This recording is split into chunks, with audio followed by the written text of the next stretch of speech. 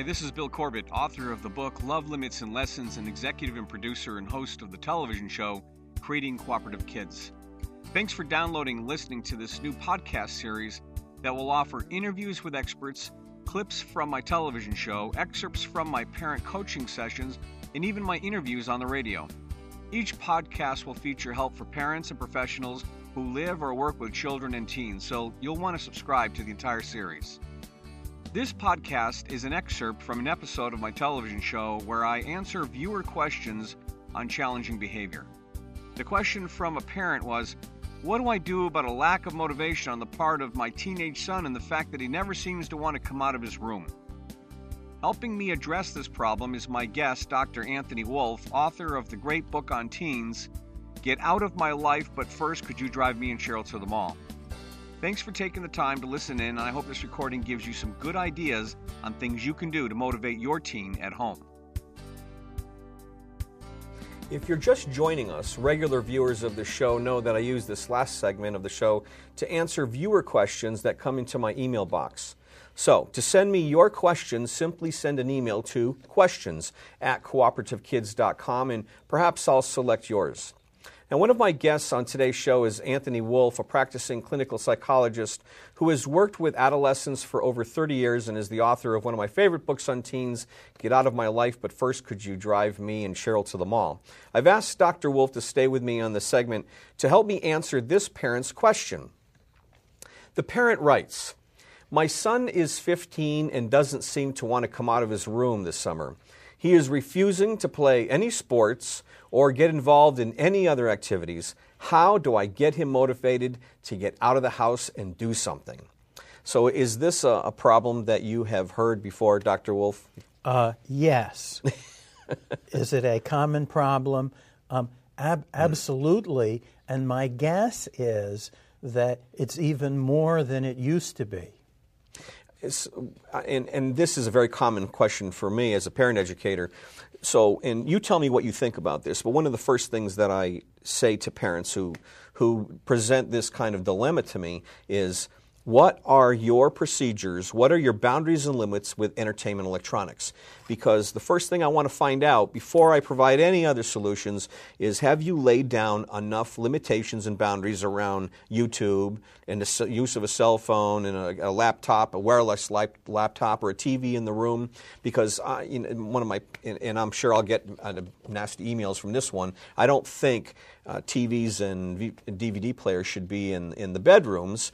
Those kinds of entertainment devices should be out more in a common area where parents can monitor. So the first thing I say to that parent is, have you set up a construct to make sure that you're supervising and managing the electronics? So let's assume that the parent in this case has done that, and the child only gets a couple hours of entertainment electronics per day. Cell phone has only authorized numbers on it that the child or the teenager can call or receive calls from. So they've taken care of all that. Now what? I think that's a tough one, which is, how do you get a kid who is saying, all I want to do, and they'll be resentful of it. But I think the bottom line is, and I guess my one comment sort of adding a little to what you're saying is that one of the big differences is, particularly talking about guy children, is that the video games, and that is more what the girls are a little less into it, and it seems to be more of a guy issue, are really excellent. They're excellent not in the sense that they're good for the kids, but that they're extraordinarily entertaining, and they keep getting, and they have very, very smart people who make very good graphics and very good storylines and very good what they call gameplay, and the kids love it. And there's nothing that used to exist 20, 25, 30, 40 years ago that's even like it. And is it addicting? If addicting means that you want to spend all of your time doing it, yes, it definitely is addicting. Something that you said, which was, well, if you actually have the control of all of that, well, I don't know. If you can actually, if it is possible to say, no, my kid is going to have big chunks of time where, talking again about a guy, this is going to be the electronic world is sealed off from him. Well, maybe he will somehow, after a while of sulking for a week in his room, and say, this is kind of boring. maybe I will go out and try something else. Now, in the earlier segment, you alluded to the fact that teen boys are more likely to recede to the bedroom. So I guess what I would do with a parent who asks this question is, number one, has anything changed in the home life that could be causing the child or the teenager to retreat to the room? And then the other thing is, maybe some of this is normal. Right? Because as you said earlier, that the way the adolescent male responds is they're less likely to bicker and argue. And it's not that they don't, because many do, but they're less likely to do that, and they're more likely, because of the awkwardness of their sexual awareness and the mom in their life, they're more likely to recede or retreat to the bedroom. So some of that retreating to the bedroom is kind of a normal behavior for teens, right? Male teens? Absolutely. And I think that do I think that there's something that the families are doing wrong now that's making it be more prevalent? I really don't think so. And I think it's just exactly what you're saying, which is, yes, it's normal that they retreat. It's normal that they don't want to be there, but it also is a problem. Teenage guys in the summer, unless they're working or they have some kind of activity, they have these weird hours of staying up until 3 and 4, because even if they're not doing the video games, that's when the real-life TV shows are on. There's all kinds of stuff that they do, and it's hard because it's not something that parents completely can fight. The school year comes, they then have a schedule. If kids, that's why you really, really try to get the kids to work, or you try and get them to do something as the summer comes along. But there are an awful lot of kids out there, teenage kids out there, who really don't have anything that much structured in their lives. So I'm going to do everything. But what am I going to do? Let's say I'm going to stay home from work so I can badger my kid to try and do stuff. That's a tough one. So you call up, what are you doing? Oh, I'm cleaning the house, and I'm doing lots of creative, constructive things, and I'm exercising, and I'm looking for somebody to play basketball with.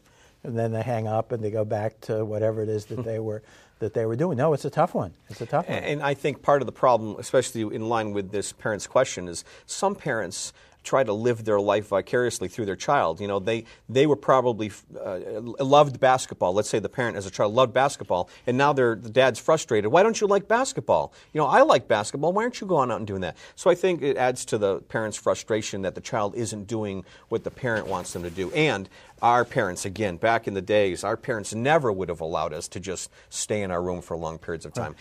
I want to ask you one more question. What's your take on Facebook?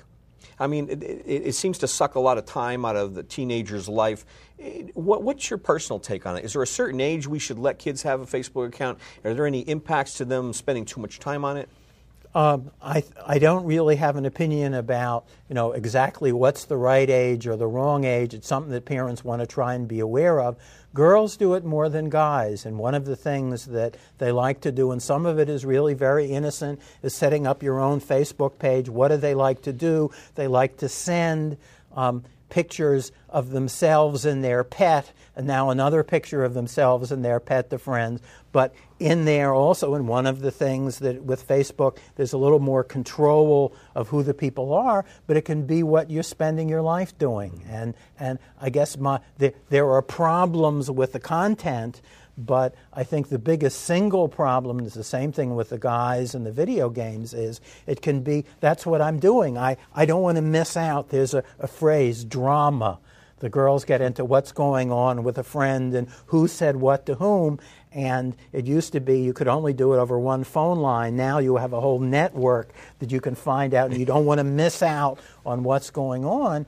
And it's not bad, but if it's all that you do, I'm not so crazy about it. Well, I thank you so much for coming out and being here on the show, Dr. Wolf. Incredible information, and I think it'll help a lot of parents who are struggling with their teens today. Thank you very much. Thank you.